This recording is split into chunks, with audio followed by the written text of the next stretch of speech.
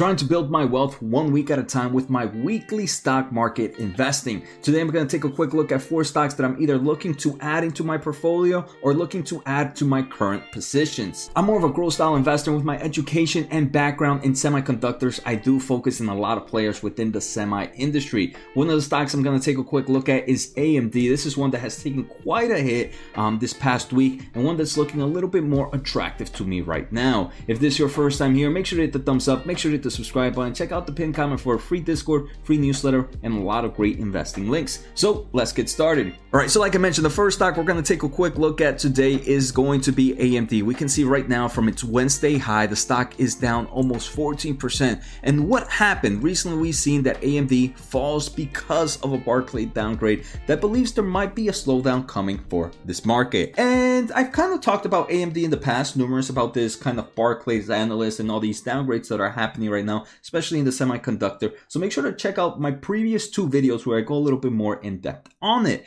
But now I want to take a quick look at why I believe this is more of a long-term opportunity for me. First, this is a company that provides solutions for the data centers. Their EPYC server processors continue to get heavily adopted by big cloud providers. They recently also made an acquisition of Xilinx. With the acquisition of Xilinx, they added new markets to their portfolio. For example, the embedded market, which comes with things like automotive market, automation markets and robotics, and even aerospace and defense. So a brand new market opportunity for AMD, which looks super exciting. Some other things that I want to mention about AMD is this is a company that produces new products almost on a yearly basis, and they have a strong roadmap, and they usually stick with the dates for these roadmaps. By the end of 2022, we are expected to get new processors for the overall Genoa, for the overall server processors.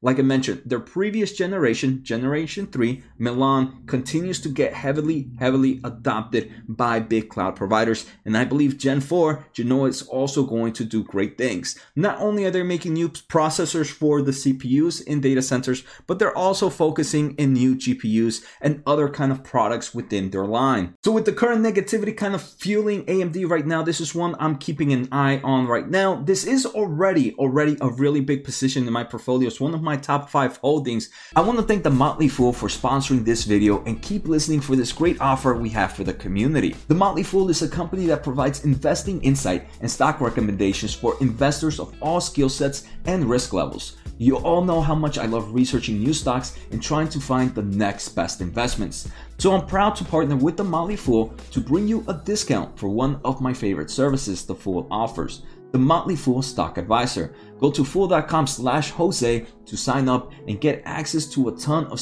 expert stock picks. Every month you'll get 2 new picks that are aimed at growing your wealth and to help you realize your financial goals. Stock Advisor has been a market-beating service. So what are you waiting for? Thanks again for The Motley Fool. Now on to today's points. The second stock we are going to take a quick look at is Shopify. And this one we can see is down over 59% from its all-time highs. This has taken a huge hit, like pretty much the whole growth market. But again, I am more of a long-term investment. I don't need this money anytime soon, so I'm kind of doing more of long-term mindset. And right now, I want to say, like most people in the world are trying to find ways to make more money online. And e-commerce has become one of those tools where entrepreneurs can kind of build an online business. And kind of in my research, the one I see always on my top list tends to be Shopify. We can see in their most recent quarter, they grew Q4 41% year over year. They're still growing strong in merchant solutions and subscription solutions. Shopify is literally the one-stop shop to kind of make your e-commerce platform. The great thing is they're constantly adding new integrations to other platforms where you can link your store to that store.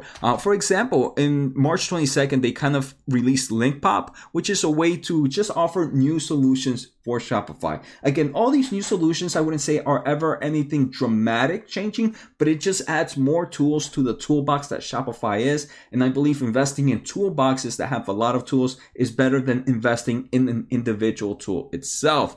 Other great things about Shopify is they do mention for their 2022, they're investing heavily. 2 of my favorite things that they're investing in: 1, going global, right? They still want to expand into international markets, which I think is pretty interesting and one that I can see huge growth potential.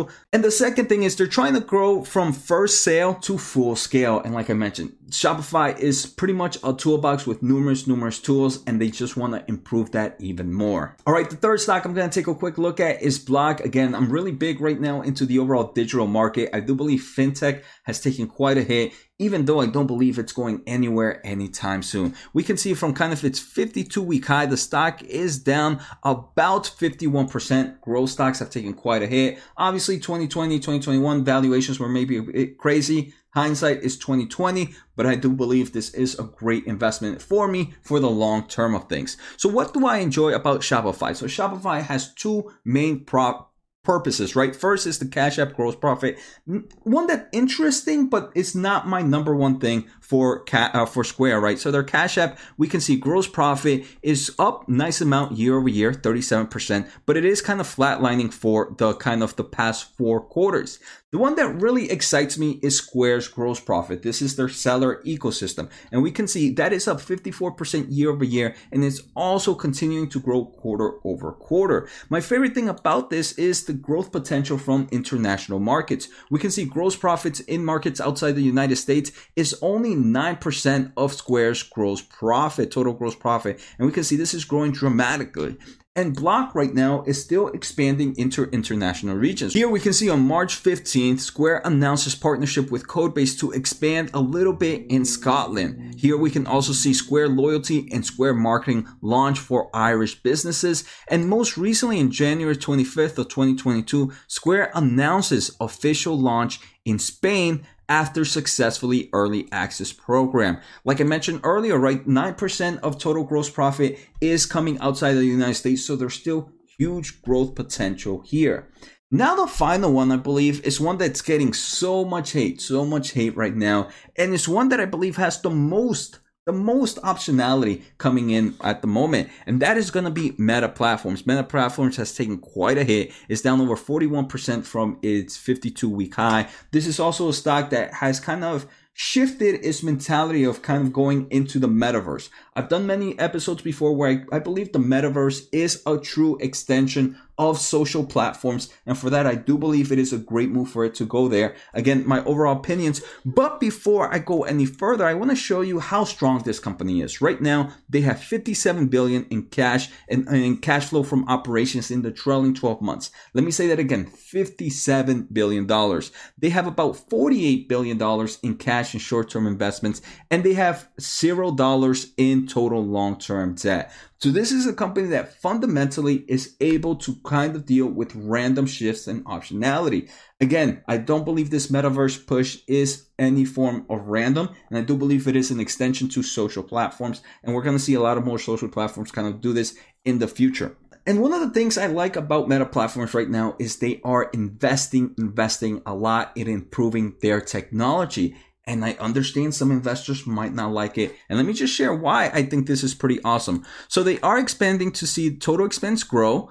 And the reason is they're investing in technical and product talent and infrastructure related costs. They also expect their capital expenditures to go up. Reason being is they want to focus in investments in data centers, servers, network infrastructures, and office facilities.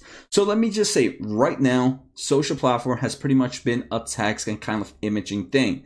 Facebook is kind of focusing and kind of moving into the video world as well. And the video needs a lot more processing, it needs a lot more networking, it needs better infrastructure. So the investments that they're doing, sure, it might be looking as an investment for the metaverse, but it's actually an investment to make sure that the products that they have right now are sustainable and they're providing great experiences with minimal downtime and with minimal lag. And that's what is needed for a website. You don't want to go to a website and have some form of laggy issues because the company can't provide stronger investments in their data centers.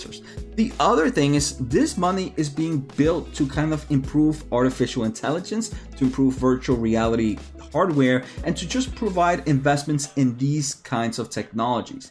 And maybe right now, Facebook is not a tech company, but the amount of talents that they're hiring, the amount of engineers that they're hiring, the amount of positions I see out there, and the amount of recruitment they are using, I do believe Facebook is going to become a huge tech company. And if you go to AI Facebook, it shows a lot of great information of all the kind of ways that they're going from gaming, from infrastructure, from artificial intelligence to metaverse, and how the technology that they're building right now can probably shape the future. And that's why I believe Facebook, even though it's a social advertising platform right now, they have the optionality to become a huge growth tech company in the future. So I hope you guys enjoy these 4 companies. I know some of them might be some radical thinking in my mind, but again, this is my investment styles, and I do believe in huge growth potential for all 4 companies. So take care, have a good day, and see you next time.